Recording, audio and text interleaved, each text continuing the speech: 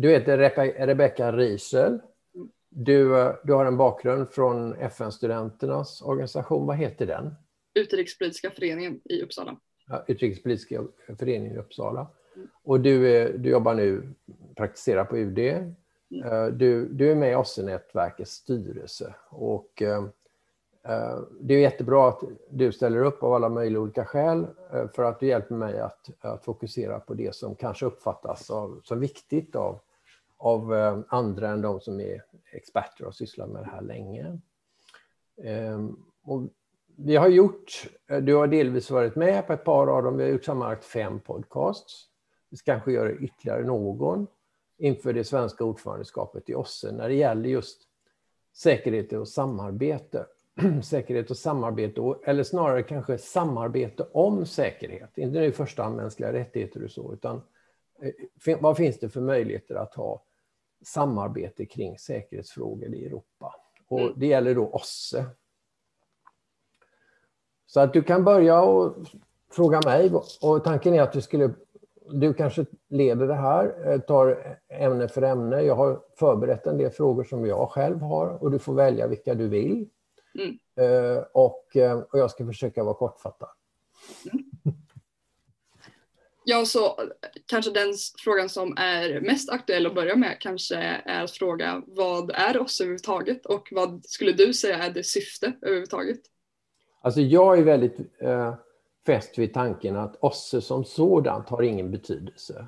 Organisationen, det är bara en institution. Tidigare var det en konferens under det kalla kriget. Nu är det en organisation. Den har inte alla de egenskaper som en internationell organisation har. Den har till exempel inte en legal status som många andra har, som EU till exempel. Utan det viktiga är väl vad OSSE står för. OSSE står ju egentligen för frihet. Och också just det som jag sa, samarbete om säkerhet och vissa principer. Hur tänker du att OSSE står för frihet i så fall? Ja, det finns ju kvar redan från Helsingforsakten 1975 som var ett toppmöte i Helsingfors då, på sommaren. Redan då under kalla kriget kom man överens om vissa grundläggande mänskliga rättigheter som sen gav ett underlag för frihetssträvanden till exempel i Polen, i Tjeckoslovakien på den tiden. Namn som Lech Wałęsa i Solidarność eller Václav Havel, arbetet för civilsamhället. Han blev ju senare president i Tjeckoslovakien efter frigörelsen. Det var med symboler för det här, friheten, rätten att... Det som vi ser mycket i Belarus idag. Ja, för många kan ju tänka att det var, för många i min ålder så är ju kalla kriget ganska länge sedan redan.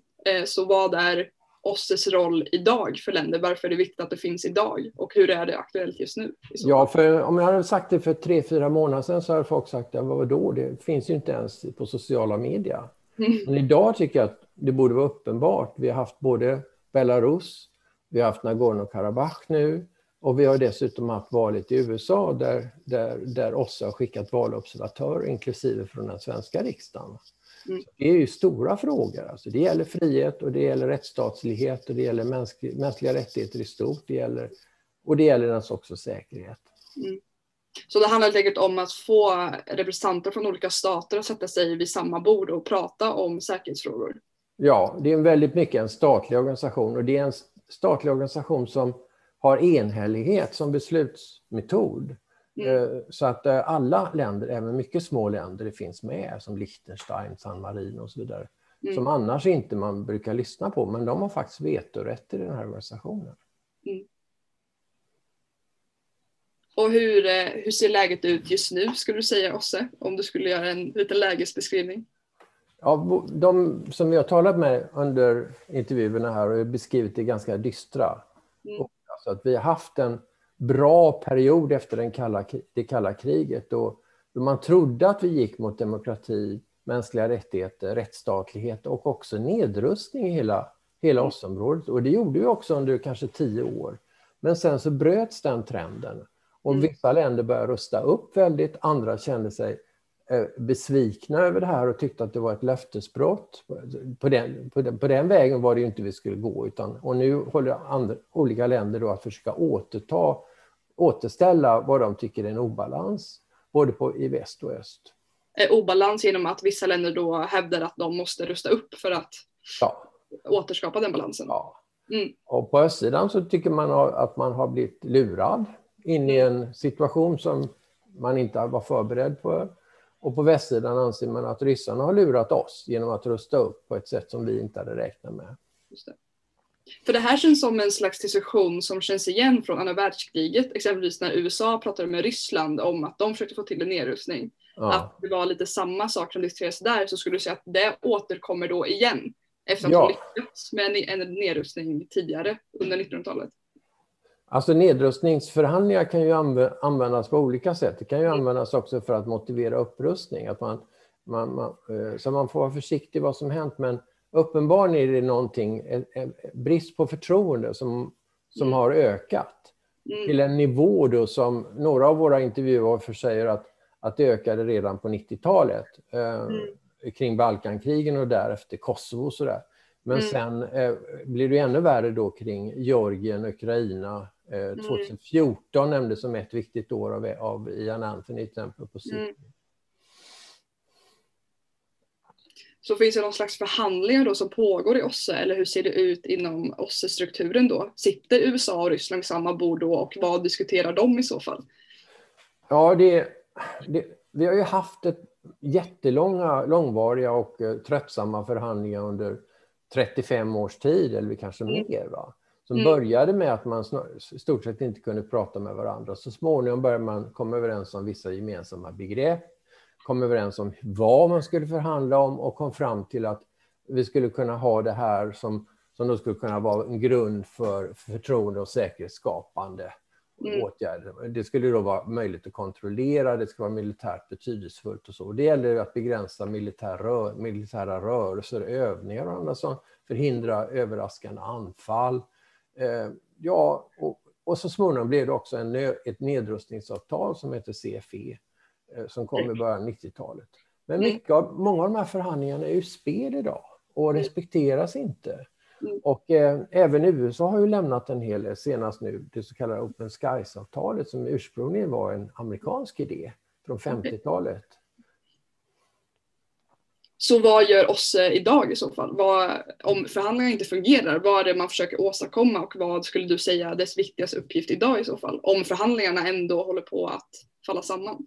Ja, jag skulle säga att det viktigaste är väl att försöka återupprätta någon sorts dialog. Och göra det bästa möjliga att bevara sådana dialogformer som har skapats under väldigt många års tid. För att jag var ju med tillräckligt tidigt för att veta då att det var inte självklart att man skulle få prata med varandra. Om du kom på en internationell... Vi hade en stor konferens i Stockholm med det som nu är Kulturhuset. Så att riksdagen hade flyttat till Kulturhuset under ett antal år för att Helgeandsholmen skulle renoveras. Och då när man flyttade tillbaka så blev den lokalen ledig. Och då hade vi en konferens där under 3 år, 1983 till 86, 84 till 86. Och då var jag med. Och det i början kunde man fick inte prata med andra delegater. Det var bara några få personer på hög nivå som fick prata med andra. Så successivt under några års tid när Gorbatjov kom till makten i Sovjet så luckrades det här upp. Men nu riskerar man att komma tillbaka till samma situation igen om man inte är försiktig. För det sägs att just Gorbatjov, som var Sovjetunionens sista ledare, han försökte öppna upp Sovjetunionen och samarbeta mer, eller hur? Precis. När han kände att han kunde ha förtroende för Ronald Reagan som var sin motpart i USA då. Så de började lita på varandra och de insåg att de behövde varandra, därför även Reagan var ju rädd för krigets faser, inte minst kärnvapenkrigets faser. Och på ett sätt som man inte har hört från många andra genom åren. Men skulle du säga att det kommer kräva sig att det återskapas ett förtroende mellan USA och Ryssland helt enkelt för att förhandlingarna ska fungera igen överhuvudtaget? Ja, det är ju någonting som Sverige säger väldigt tydligt. Det senast nu i FN sa vår FN-ambassadör det, att vi kommer inte vidare om inte USA och Ryssland finns vid bordet. Så att säga. Det är de som har de stora arsenalerna. Det finns andra länder också som måste finnas med. Till exempel Turkiet eller stora västliga makter och så. Men det är de här 2 första som alltid måste finnas med. Ja, för vad händer med länderna i mitten i nuläget just nu? Ja, i början av 90-talet så trodde man ju då att när allianserna upplöstes i öster, alltså Warszawapakten upplöstes, så skulle, många trodde då att då blir väl länderna i Central- och Östeuropa, de blir väl neutrala, alltså alliansfria som vi. Men så blev det inte, utan de sökte ju medlemskap i NATO nästan allihopa. Och nu vill då ryssarna återställa så mycket som möjligt av läget som det var under Sovjettiden. Alltså med deras intressesfär, vill ha erkännande för att de har så att säga en intressesfär där de har ett inflytande över hur det ska se ut. Har det intresset kommit just senare år? Eller hur? Nej, det har väl kommit ökat tydligare och tydligare under perioden efter Vladimir Putin blev president år 2000. Att de anser att vi ska inte lägga oss i så mycket hur det är där. Vi ska inte lägga oss i vare sig mänskliga rättigheter eller vad som händer inom länderna. Vi ska inte heller lägga oss i de konflikterna som äger rum där. Utan är det någon som ska vara fredsbevarare där så är det Ryssland. Och då är det svårt att skapa ett förtroende med den inställningen. Eller? Precis. Va? Och särskilt illa blir det ju då om det finns en gräns, uppfattas att finnas en gräns mellan öst och väst. Att om den gränsen till exempel går i Östersjön och det blir ständiga incidenter mellan flygplan som flyger för nära varandra och så vidare. Då riskerar man ju att man hamnar i en situation där det blir kris och kanske till och med krig. Så att det är väldigt viktigt, skulle du då säga, för de här länderna som befinner sig i denna gränsregion att helt enkelt OSSE börjar fungera igen? Eller vad händer för de här länderna som är i mitten? Och det viktiga där, och där är det ju flera av våra samtalspartner som har uttryckt väldigt oro liksom för läget till exempel i Polen, i Baltikum och så, att det har blivit en otrolig besvikelse över vad OSSE kan göra. Att man måste på något sätt komma tillbaka till ett läge där OSSE igen uppfattas kunna, inom ramen för OSSE ska man kunna komma fram till någonting som faktiskt betyder någonting ur säkerhetssynpunkt. För förut när OSSE var väldigt fungerande, då hade de här länderna som befinner sig i mitten alltså ett högt förtroende för organisationen och att det skapade säkerhet för dem. Eller hur uppfattade de länderna OSSE då? Ja, det var en parallell process. Alltså det pågick en dialog inom OSSE. Man kom fram till massa saker. Man löste problem på Balkan till exempel efter krigen där. Samtidigt så pågick EU-utvidgningen. Och då omställde ju många av de här länderna i Central- och Östeuropa om sina samhällen och till rättssamhällen och så vidare. Och sen så fanns NATO-utvidgningen också där. Så att det uppfattades som att det fanns ett samarbete mellan de här olika processerna då, i riktning mot ökad integration i Europa. Och då säger alla, NATO kan väl inte vara integration? Jo, faktiskt, därför att när vi gick med i det som kallas för partnerskap för fred, det var jag med om då 1994 och förhandlade om det i Bryssel. Vem sitter där och förhandlar med NATO samtidigt om samarbete, nära samarbete? Jo, det är Ryssland. Ryssland sitter med där. De har ett särskilt råd för samarbete med NATO. Nu har det också blivit mycket sämre. Så det var inte samma uppdelning av Europa då som det har blivit nu. För idag så finns ju ett antal kriser som är pågående också. Exempelvis Nagorno-Karabach som är nyligen Nordgeorgien och Ukraina. Ja. Hur sätter det sig i sitt sammanhang med OSSE i så fall? Ja, det är ju brott helt enkelt mot OSSEs principer som vi talar om. Och det är viktigt. Det första exemplet vi hade nog efter 2000-talets början av betydelse, det var just Georgien 2008. Vi visste om att någonting skulle kunna hända. Det var ordentligt med förvarning. Jag var själv där ett par veckor innan kriget uppe i Sydossetien tillsammans med alla OSSE-ambassadörerna och tittade. Och vi var framme vid den tunneln där de ryska stridskrafterna ryckte fram några veckor senare. Men det fanns förvarning, men det fanns inga ordentliga åtgärder för att förhindra det här. Och sen så hade vi då annekteringen av Krim och kriget i östra Ukraina som kom några år senare. Och som vi då fortfarande, de flesta länderna i väst och naturligtvis alla berörda länder, anser vara ett brott mot de grundläggande principerna från Helsingfors om territoriell integritet, oberoende och suveränitet. Ja. Men det är det som är OSSEs roll i de här kriserna, har OSSE ofta agerat då som observatörer helt enkelt och sen rapporterat om vad de ser. Är det ja, också försökt medla. Alltså det fanns en OSSE-mission i Georgien som också fanns i Sydossetien då. Så där man förde samman folk som tillhörde de olika grupperna inom Georgien. Och det var möten både i Wien och lokalt. Så man försökte också medla. Det fanns en del ganska framstående medlare.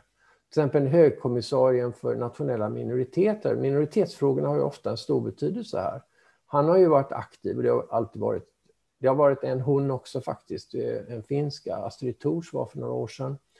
Men annars har det har varit personer som Max van der Stoel, men också från Sverige, Rolf Ekéus, som har suttit och jobbat då med, i detalj med vilka rättigheter ska olika minoriteter ha.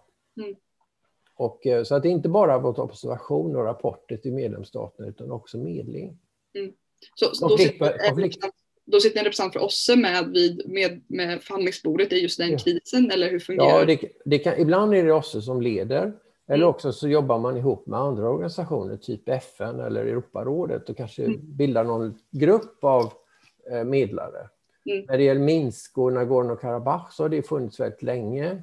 Jan Eliasson var ju ordförande i Minskkonferensen redan 93-94 inom ramen för OSSE då, för att se om man kan göra någonting åt Nagorno-Karabach-problemet. Och den gruppen finns ju kvar. Och den leds då i delat ordförandeskap av några större länder. Så i dessa kriser är helt enkelt den största rollen för oss då att både observera och sen utifrån de observationerna också försöka medla i konflikten? Ja, bara att vara närvarande på marken hjälper ju ofta. Va?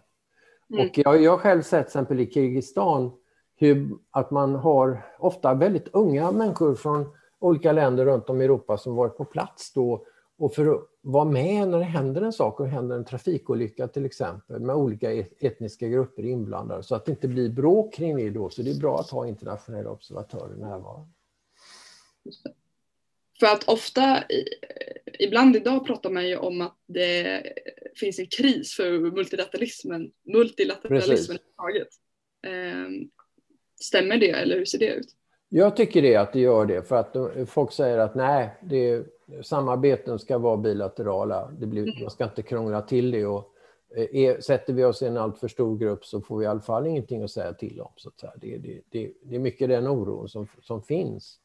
Och problemet är att det är ofta de små länderna som faktiskt trots allt tjänar på multilateralismen. Därför att om en sån här organisation så hörs de ju. Så att blir det då ofta att det är snarare mindre länder som stöttar samarbetet som finns i OSSE medan stormakterna hellre frångår det samarbetet? Ja, stormakter frångår ofta samarbetet om de känner att de inte kan styra som de vill. Det gäller ju även USA, va, som har lämnat en massa organisationer som man inte vill vara med i därför att man tycker inte att man har ett avgörande inflytande i dem. Och när stormakterna lämnar samarbetet så slutar samarbetet fungera. Precis, för då är inte de viktigaste parterna med vid bordet. Man får ta det exemplet med militära övningar och så observation av militära övningar. Så det är klart att det är ju de stora länderna som bedriver de stora militära övningarna. Och då måste de ju finnas med på båten för att man ska kunna observera dem. Det började vi med i Europa på 80-talet. Jag var med på en observation i Tyskland som var 75 000 man. Alltså. En massa olika länder på en gång. Det hade ju inte gått att observera det om inte de länderna, inklusive USA då, och Frankrike, hade gått med på det. Men det fanns ju i den överenskommelse vi kom överens om vi gjorde i Stockholm då, 86. Så en förutsättning med andra ord för att multilateralismen ska börja fungera igen är att inom oss exempelvis är att stormakterna sätter sig vid förhandlingsbordet. Ja, de måste inse att det är deras intresse. Och jag tyckte det var intressant, jag lyssnade lite på SIPRIs Security Days häromdagen. En av debatterna där, jag ska inte nämna namn för att det var en av de mera slutna sessionerna, så var det då en fråga till en person som kanske kommer att spela en roll i Biden-administrationen. Hur kommer Biden gå tillbaka till förhandlingsbordet på de områden där Trump har lämnat eller blivit mera passiv? Och då var svaret att ja, det kanske han gör, men han kommer inte göra det på eget initiativ. Utan det kommer att krävas intresse och engagemang från de europeiska länderna. Och där finns det ju intressanta uttalanden och så från Tyskland, från Frankrike, om att man måste faktiskt börja och tala med varandra igen. Det kan ju inte vara sämre än under kalla kriget. Så det krävs ändå då att det finns engagemang även hos de lite mindre länderna för att de stormakterna ska komma till förhandlingsbordet? Ja, man kan inte ha en total brist på förtroende på möjligheten att uppnå framsteg. Om man inte tror att någonting kan åstadkommas överhuvudtaget, då vill man ju inte vara med, va? Ja, för exempelvis inom EU, speciellt Macron har ju pratat mycket om att EU ska få upp sin egen makt, att EU måste göra mer inom EU istället för att lita på exempelvis sin partner USA eller andra stormakter. Ja. Kan det förstöra ett sånt här multilateralt samarbete i så fall? Egentligen, jag hoppas inte det. Men jag är väldigt partisk där, för att jag har själv varit EU-ambassadör i Wien i 8 år. Och fram till 2011 då, sista. Och jag tyckte att EU var väldigt viktigt för oss. Vi kunde samlas och vi kunde stötta oss. Vi kunde till och med hjälpa till att finansiera vissa saker som OSSE skulle göra. Vi kunde hjälpa till att lägga tryck så att säga bakom. Jag tänker på krigsförbrytarrättegångar till exempel som pågick på Balkan. Där kunde EU gå in och säga att nu släpper ni in oss observatörerna här, annars så kommer vi inte att gå med på att ni får gå vidare i förhandlingarna mot medlemskap. Och det var ju så i rätt många länder i Central- och Östeuropa att EU byggde på de påtryckningar som OSSE kunde göra. OSSE kunde inte lova någonting egentligen, mer än att försöka lösa problemen genom medling, men EU kunde lägga till mycket mer kraft bakom orden. Just det. Så som det ser ut just nu i OSSE-samarbetet, vem har i så fall bollen just nu? Vem är det som kan se till att det här börjar fungera igen? Jag tror inte någon enstaka person har det, men det krävs ett väldigt nära nätverkande, tror jag. Och där spelar länder som Tyskland, Frankrike, Storbritannien även efter Brexit en väldigt stor roll. Storbritannien har blivit väldigt aktivt i OSSE nu och talar ju varje gång man diskuterar Ukraina så talar Storbritannien också. Så att de här länderna är väldigt viktiga. Och det är klart att ordförandeskapet är viktigt. Det är ju att notera att det finns ju nu kandidater att bli till exempel generalsekreterare i OSSE som kommer, i varje fall någon av dem kommer från de stora länderna, så får vi se. Det är möjligt att då, det är klart att institutionerna måste ju få hjälp så att säga att kunna arbeta självständigt. Man kan inte ha veto på varenda liten utflykt så att säga. Där var ju Sverige ordförande i OSSE i början av 90-talet, och den princip som vi hade då, det var att man skulle ge institutionerna handlingsfrihet. Man skulle ge möjlighet till högkommissarien för nationella minoriteter att åka ut och titta på problem. Man skulle ge möjlighet för medieombudsmannen att uttala sig öppet och ärligt om vad han tyckte eller hon tyckte. Alltså institutionerna inom OSSE pratar du om? Inom institutionerna. Och nu hade vi ju en kris med detta i somras, och då var det några länder som blockerade. Till exempel några av de länder som är i konflikt och har problem. Och så bakom dem fanns det kanske andra större länder då som mera dolt stödde det här försöken att underminera självständigheten hos OSSEs institutioner. Och där finns ju också ODIHR i Warszawa som ju sköter valövervakning och demokratifrågor och sånt. Det är väldigt viktigt alltså. Där har ju civilsamhället sin starkaste ställning. Möten om mänskliga dimensionen som vi normalt sett har i oktober ägde ju inte rum på samma sätt i år på grund av covid-19.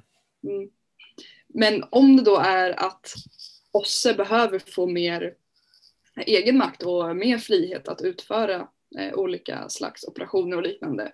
Men för att de ska kunna få den friden att utföra de här sakerna skulle de inte då behöva ha förtroende från stormakterna. Och är det inte det som är problemet från början, att stormakterna inte har? Så hur kan man i så fall återskapa det förtroendet? Det har gjorts olika försök. Till exempel så gjorde det irländska ordförandeskapet i OSSE för några år sedan ett försök att ordna en multiannuell budget. Alltså en budget som funkar flera år i taget.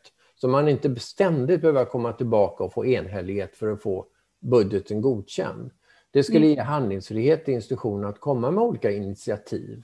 Och kanske inte så det är en delikat balans där mellan enhällighetsprincipen och detta behovet att göra initiativ. Det som vi såg på under kalla krigets slut, det var ju att ofta var det ganska byråkratiska beslut som ledde framåt. Till exempel att man kom överens om dagordningen. Hur skulle man gå vidare? Vilka frågor skulle man ta upp? Vad skulle man kunna förhandla om och sånt? Ibland så kunde det lägga grunden för framsteg. Och det är klart att ordförandeskapet har en roll här. Och Sverige blir ju ordförande nu vid årsskiftet. Men samtidigt så måste ordförandeskapet funkar ju bara under 1 års tid. Så att Sverige måste jobba då med det nuvarande ordförandeskapet som sitter i trojkan och sen det nästa som blir Polen. Så man måste ha en mer långsiktig process. Det går inte fort. Just det. För vad bör i så fall vara ordförandeskapets mål? För att det är ett land som har ordförandeskapet under hur lång tid då? 12 månader. Exakt, under 1 år.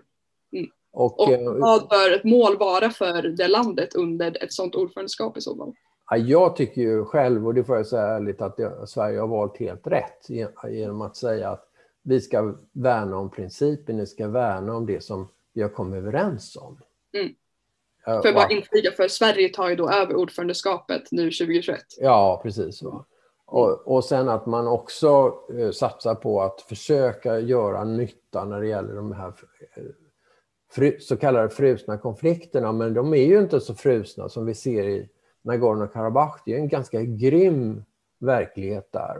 Och har varit under det finns ju kanske 1 miljon flyktingar som har funnits nu i snart 30 år i regionen.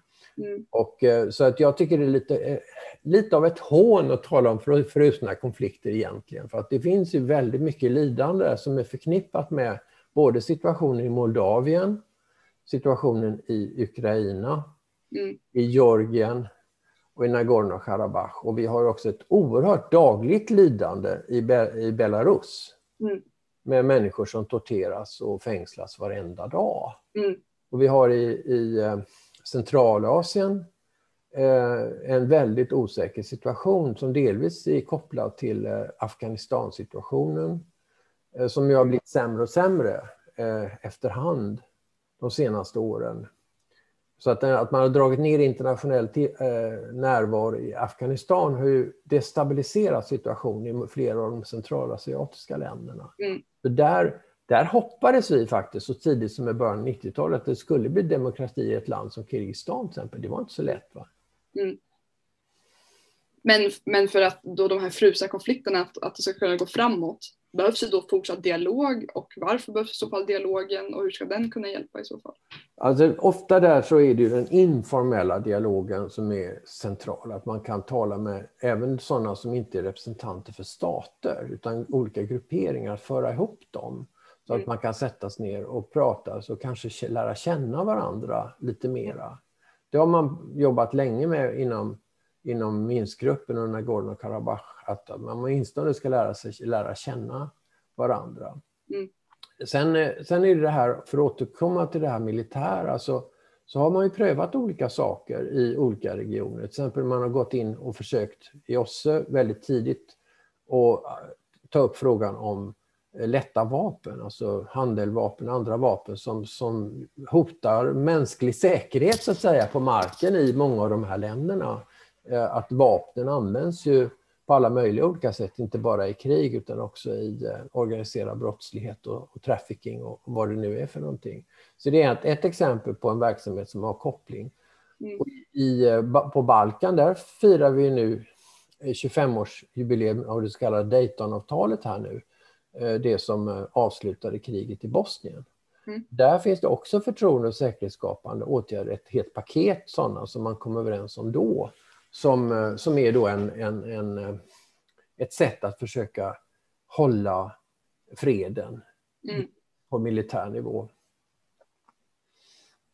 För i vilken ämne ska man i så fall börja för att en sån dialog ska kunna skapas överhuvudtaget? Jag tror att man måste ha många olika angreppssätt samtidigt. Och det typiska med OSSE det är ju att vi talar om ett brett säkerhetsbegrepp. Det gjorde man faktiskt i OSSE långt innan det kom upp i en del andra organisationer. Med det menar man ju att allt hänger ihop på något sätt. Alltså, ekonomi och miljö hänger också ihop med säkerhet. Det finns orsaker till konflikter som har att göra med miljö och ekonomi. Och stora delar av OSSE-området är oerhört drabbat av miljöproblem. Inte bara allmänna klimatförsämringar utan också föroreningar från krig och dålig industriell aktivitet, jordbruk som har haft mycket. Att hantera det där är väldigt viktigt. Och jag tror att internationell närvaro i länder som annars kanske inte skulle tillåta observatörer är lättare att åstadkomma om man talar om ekonomi och miljö. Så där har du den så kallade andra korgen i OSSE. Sen har du den tredje korgen som är mänskliga rättigheter och så. Det är ju alltid mer känsligt att få med där. Vad är den första korgen i så fall? Och den första korgen det är det mera militärpolitiska. Det är de stora principerna att man respekterar ländernas suveränitet och samarbeta kring det. Och så har du då den bredare säkerhetsfrågan i den andra korgen. Nej, alla tre. Det hänger ihop på något sätt. Så att ofta vad i så fall är den andra korgen? Det är det miljö och ekonomi. Okay. Ursprungligen så talar man om att man skulle till exempel ha samarbete på det ekonomiska och miljöområdet för att göra det lättare för länder att investera. Till exempel investera i Östeuropa så krävs det investeringsskydd, investeringsgarantier. Det måste finnas en rättsordning, man måste bli av med korruptionen och så vidare för att internationella företag ska vara beredda att investera där. Och även biståndet kräver ju en viss mått av integritet, att man inte har för mycket korruption för att det ska fungera. För att då, det är ju väldigt viktigt att sätta upp den här dialogen då, för att den är förtroendeskapande i sig, att om man inte har dialog så kan det aldrig byggas upp ett förtroende. Och för att inom OSSEs institutioner redan nu så finns det någonting som kallas för den strukturerade dialogen. Just det. Och för där sitter länder då och pratar med varandra. Om vad då? Det kom ju till då efter Krimannekteringen, efter problemen i Ukraina så började tyskarna särskilt bli oroliga. Den tyska utrikesministern som heter Steinmeier och förbundskansler Merkel, de hade ju massa olika kanaler att prata med ryssarna. Man inser att nu går saker och ting verkligen åt fel håll. Och det finns stora intressen i Tyskland att samarbeta även ekonomiskt med Ryssland. Det finns ju stora näringslivsintressen som man har mycket att försvara. Vad kan vi då göra? Ja, och så kom det fram till att det vi kan göra för närvarande är att ha den här så kallade strukturerade dialogen. Det vill säga att vi pratar om saker som har att göra med militära problem. I praktiken har det blivit då att man talar mycket om vad som har gått snett efter det kalla kriget. Helt enkelt försöker att komma överens om vad som är. Det är inte så lätt.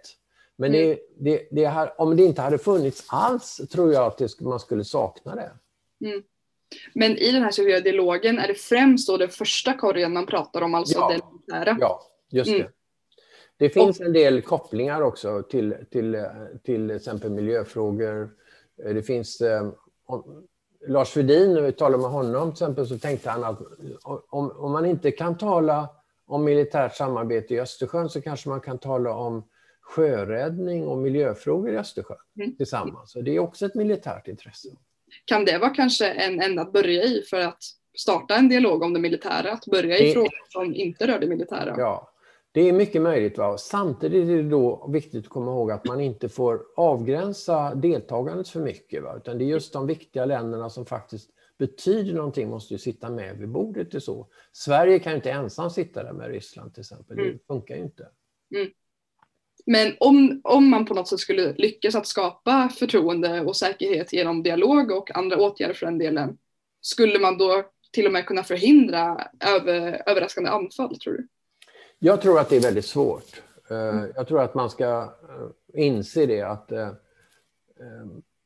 överraskande anfall, och det var flera av våra samtalspartner som sa det, att nu är det så mycket kvalitet snarare än kvantitet som dominerar den militära utvecklingen. Alltså, för 30-40 år sedan då räknade man stridsvagnar och kunde se saker och röra sig genom terrängen. Så att säga. Nu plötsligt så flyger det robotar tvärs över halva kontinenter. Va? Och drönarna kommer in fullkomligt överraskande upp i bergen i Nagorno-Karabach och gör saker som folk inte trodde var möjligt bara för några år sedan. Va?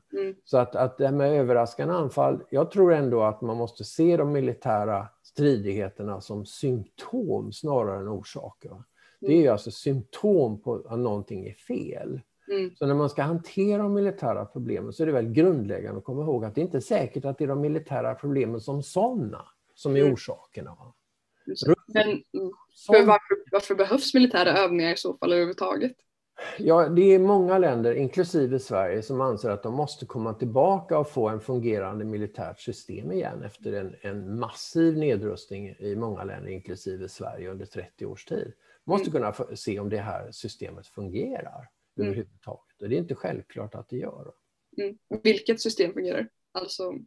Ja, man bygger upp en system för att mobilisera och försvara sig i händelse av krig. Ja. Så måste man ju öva det systemet. Och Lars, Ian Anthony sa i vår samtal med honom att man borde kanske gå tillbaka nu och fundera över varför behövs övningar och vilka övningar behövs. Hur stora behöver de vara egentligen? Va? Och hur mycket måste vara beredskapsövningar, det vill säga inte föranmälda övningar och så. Och det är väldigt komplicerat, för det är inte självklart att att det är samma svar på alla områden. Måste du göra det här och måste du göra just nu?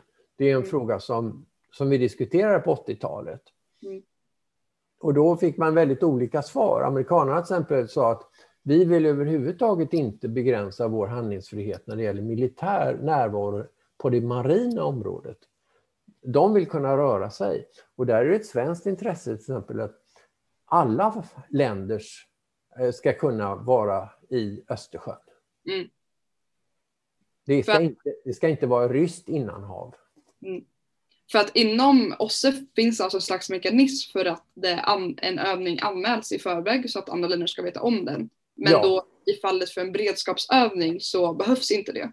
Nej, och det är väldigt ologiskt tycker jag. Va? Det tyckte jag då när vi höll på att förhandla om det, men det visade sig att det var helt nödvändigt. Det var inte bara i öst man sa det här utan även i väst. För det skapar då en slags oförutsägbarhet med beredskapsövningar. Ja. Och det hörde ju att även i väst, alltså Donald Trump talar ju ständigt om det här att man ska kunna göra överraskande saker, att det är en del av att vara framgångsrik, att kunna överraska, så att säga. Oförutsägbarhet kan vara styrka i vissa situationer. Men vi hade ju då på 80-talet var en av de här mantra som man repeterar hela tiden, att det gäller att uppnå öppenhet och förutsägbarhet. Så att, för att skapa ett förtroende skulle jag kunna tänka mig att då behövs det. Ja, och jag tycker det är viktigt att säga att det är inte ett land här, det är inte bara Ryssland som måste fundera över vad de vill, så att säga, vad de vill åstadkomma och vad som ligger i deras intresse, utan alla länder måste tänka på vad de måste föra till bordet i en sån här förhandling. För att i nuläget då, inom de här frågorna så är ju också alltjämt nedrustning en väldigt stor och viktig fråga, speciellt med kortare förvarningstider och så vidare. Ja. Men för vad skulle då förutsättningarna vara för att faktiskt återigen kunna uppnå denna nedrustning som ju har varit snarare en upprustning under senare år? Ja, det är ju det här att vi måste förhindra krig. Mm. Och vi måste inse att ett krig som börjar på konventionell nivå kan bli ett kärnvapenkrig. Och då måste man göra allt man kan för att reducera risker. Mm. Och Sverige bedriver ju på kärnvapensidan också nu diskuterar man inte kärnvapen i OSSE, men det gör man ändå indirekt. Va? Eftersom krigen kan ju börja av icke-militära skäl också. Så här. Och allt det där hänger ihop. Så att Sverige har det här begreppet stepping stones när man talar kärnvapen, så har man ett initiativ som man jobbar med Tyskland om. Och till andra stater, och det är att man ska pröva olika möjligheter att minska risken för krig. Och det kan vara, om man tar ett exempel, så när oktoberkriget ägde rum 1973 i Mellanöstern, Israel, Egypten, Syrien och så, då efter det så sa Ryssland och USA, Sovjet och USA att det här var för nära kärnvapenkrig. Vi måste komma överens om ett avtal för att minska risken för krig. Till exempel att man har militära kontakter. Om det sker en upptrappning av spänningen i någonstans i världen, så att man då tar militära kontakter för att klargöra vad är det som händer, vem är det som gör vad och vad finns det för avsikter bakom. Så att man kan, det är som man säger på engelska, en dekonflikt, va? Att man ska kunna minska risken för att hela den här området tror jag är väldigt, väldigt viktig. Och det är därför den här dialogen är oerhört viktig, och att de här militära experterna får träffas och tala med varandra hela tiden och klara ut, när man ställer varandra frågor, liksom, vad menar du när du gör så? Förstår inte du att du oroar mig då? Just det.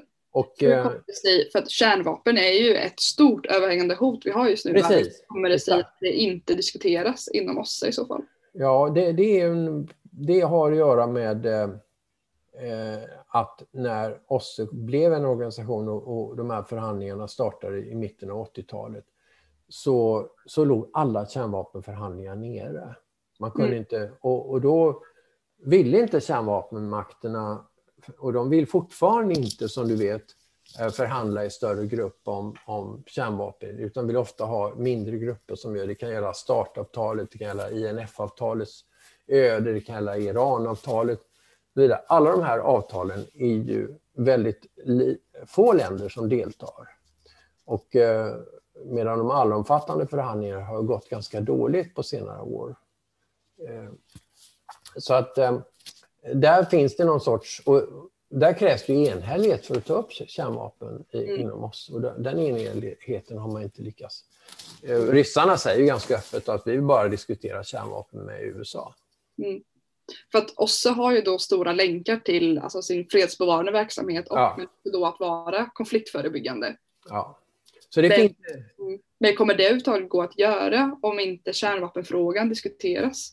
Jag vet inte det. Alltså, det är återigen det här att hur mycket man tar in i bilden vid varje enskild diskussion. Alltså det finns en länk mellan minoritetsfrågor, mänskliga rättigheter, korruption, rättsstatlighet och konflikter inom och mellan samhällen.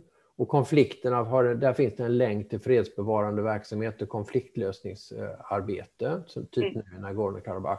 Och så finns det en länk till till förtroende- och säkerhetsskapande åtgärder och nedrustningsöverenskommelser och så vidare. Alla de här länkarna finns. Och konsten är att hitta någonstans att börja som alla är med på, som behöver vara med för att man ska kunna komma vidare.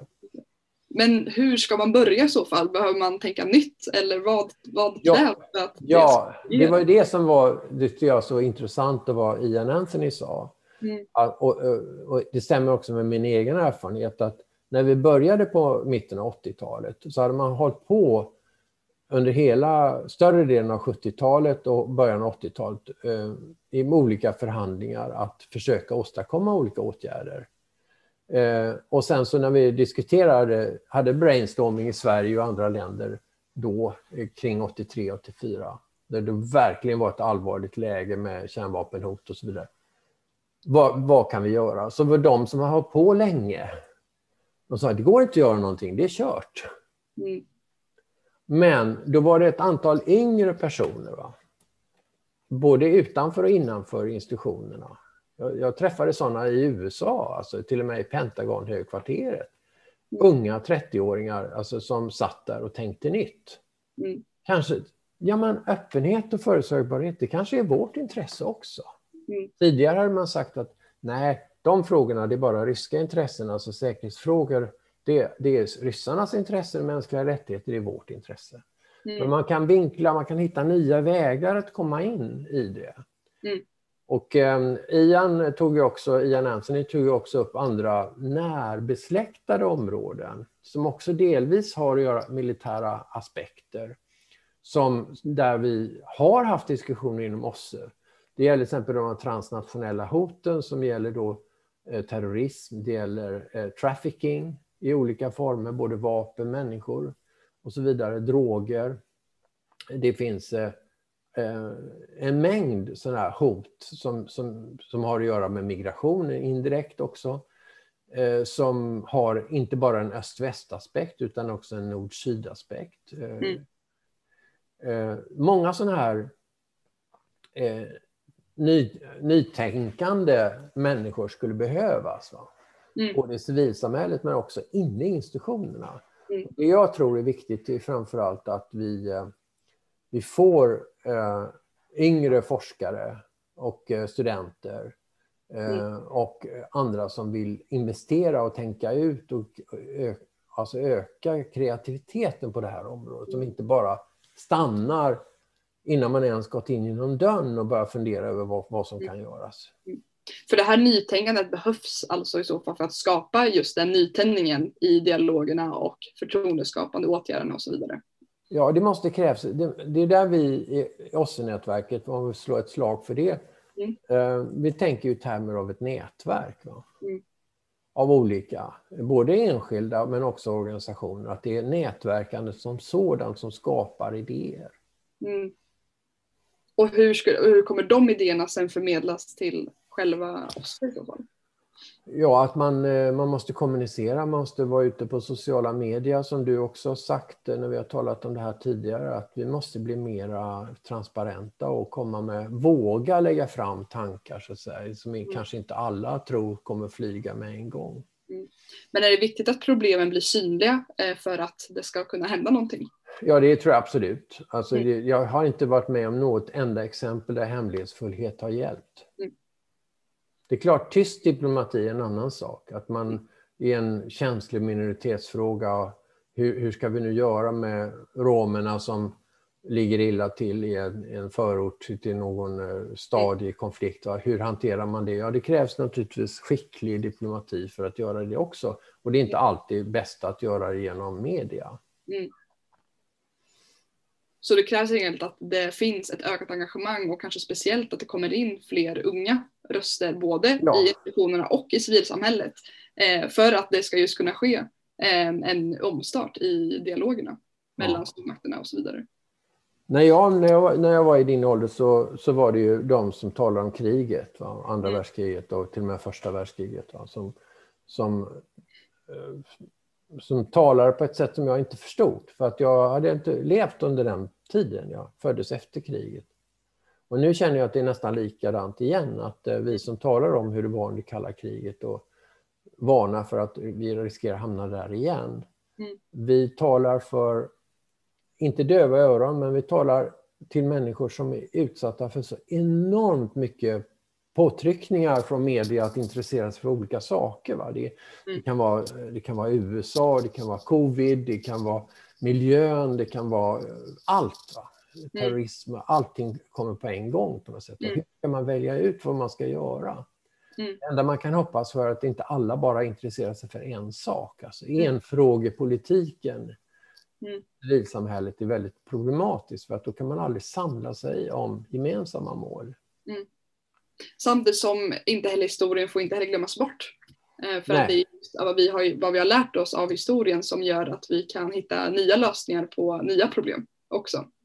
Men det gäller att prata på ett sätt som går att förstå. Ja. Så att vad vi då som är lite äldre måste göra, det är väl att inte bara sätta oss på våra höga hästar och säga att vi vet svaren på de här frågorna. Men vi kan ju svara vi kan ju ge svar på frågor. Hur gjorde man förr? Och vad var det för någonting som funkade då? Och så får man försöka sätta in det i dagens situation. Jag tror att så länge det går att prata på ett sätt som är förståeligt så tror jag ändå att det finns ett stort intresse att höra från konkreta erfarenheter hur det har varit i andra situationer förr i tiden. Ja. För att de erfarenheterna går ju på ett väldigt bra sätt att använda fortfarande idag. Men jag tror att snarare det som bör undvikas är att prata på ett sätt som inte går att förstå genom begreppsanvändning och så vidare. Precis. Så snarare kanske det är problematiken än att det inte finns ett intresse. För det tror jag att jag är övertygad om att det finns. Absolut. Om man sätter in det i ett sammanhang, till exempel jag har talat med, om vi talar höga militärer i Frankrike, jag brukar ta det exempel, jag tycker det är intressant. Jag skrev en bok om EU och säkerhet för 5 år sedan. Intervjuade mycket folk. Bland annat så talar med en del generaler i Frankrike och i Tyskland och i Storbritannien och sådär. Och i Frankrike var det väldigt intressant, det var just valet på gång i Frankrike, det var Le Pen mot Macron.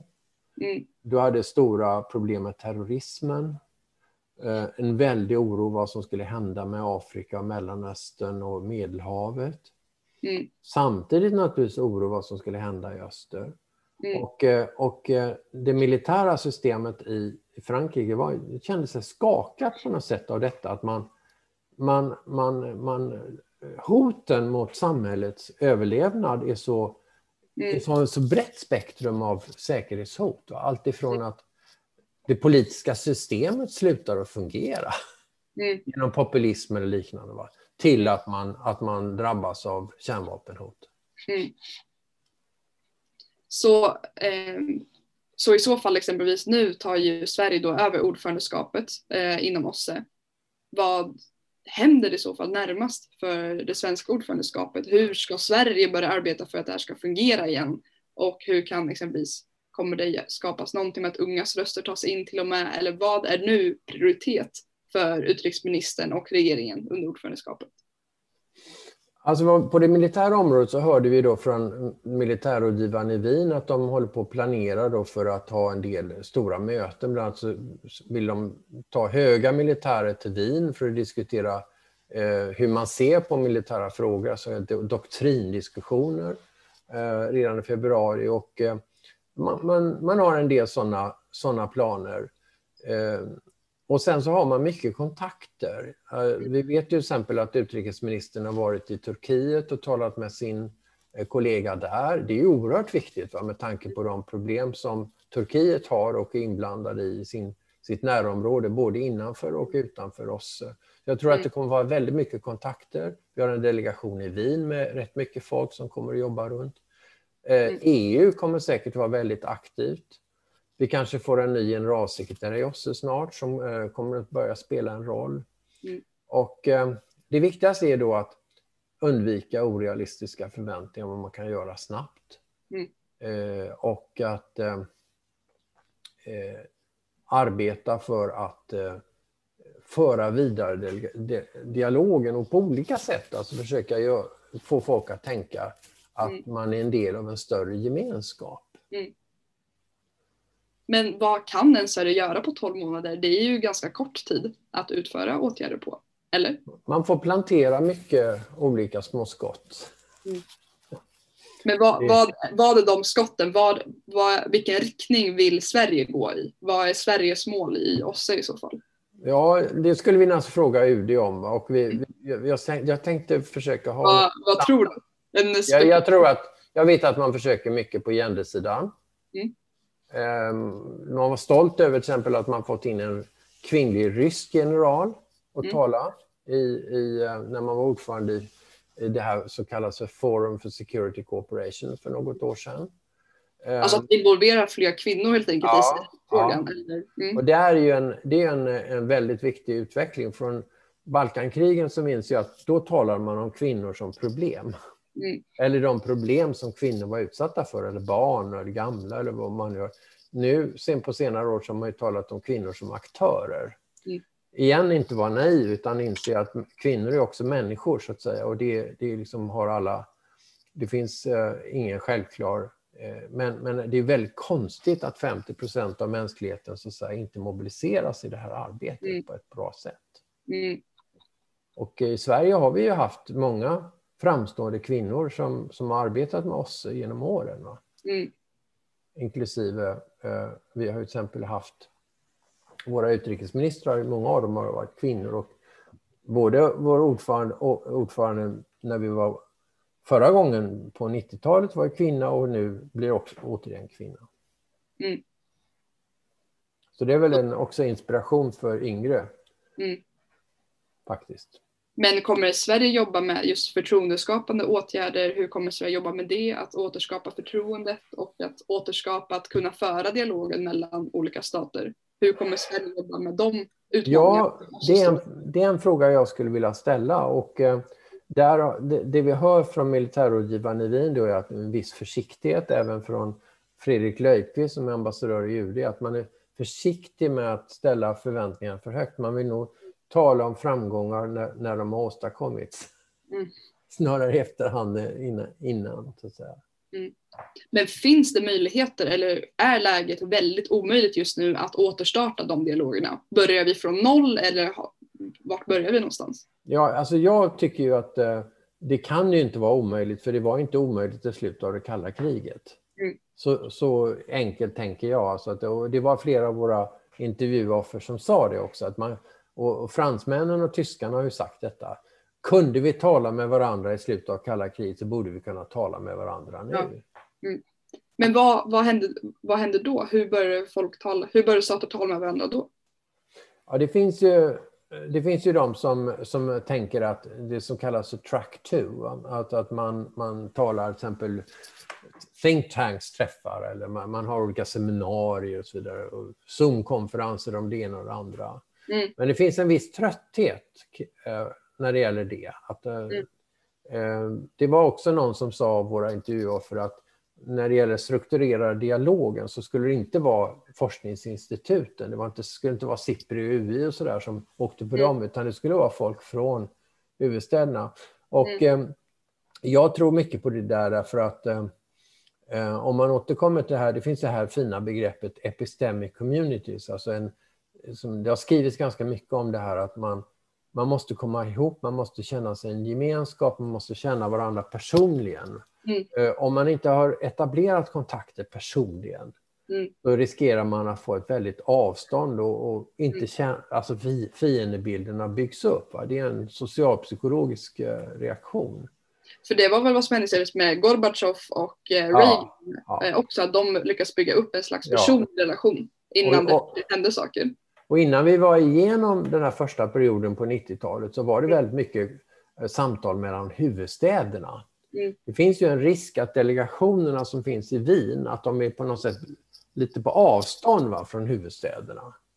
Så att man uppfattar som att det är de där nere som pratar med varandra. Men, för att det känns också ganska logiskt, för att överhuvudtaget kunna bygga upp ett förtroende så ligger det i vår mänskliga natur att vilja bygga upp en personlig relation och känna empati för en annan person innan det går att lita på personen. Ja. Under Stockholmskonferensen gjorde vi sådana här saker som att, och det finns flera mina vänner som nu idag som har liksom fantastiska minnen från det att Sverige ordnade otroligt fina utflykter under Stockholmskonferensen. Vi åkte ut och tittade på den svenska skärgården och så. Och det finns folk som fortfarande än idag talar med mig om det, som var med på den tiden utomlands ifrån. Det är ju fantastiskt att man kunde träffas och umgås över blockgränserna. Det är bara i den svenska politiken har vi ju den famösa badtunnan som alliansen. Så det kanske inte är helt fel heller. Nej, alltså ofta är det ganska enkla saker. Man ska inte bara skratta åt Donald Trumps samtal med den nordkoreanske ledaren. Va? Det finns ju vissa saker i det där också. Att han skulle kunna... Men om du då skulle sammanfatta att vad är OSSEs viktigaste roll just nu och hur kommer det kunna gå framåt? Ja, alltså om du tar det här med begreppet stepping stone som vi använder just nu inom kärnvapenområdet för den processen som jag delvis har följt, så tycker jag att det finns en annan liknelse med stenar. Och det är att vända på varje sten. att verkligen vända på varje sten, att verkligen gå tillbaka och titta, kan vi göra någonting här? Kan vi göra någonting här? Kan vi göra någonting här?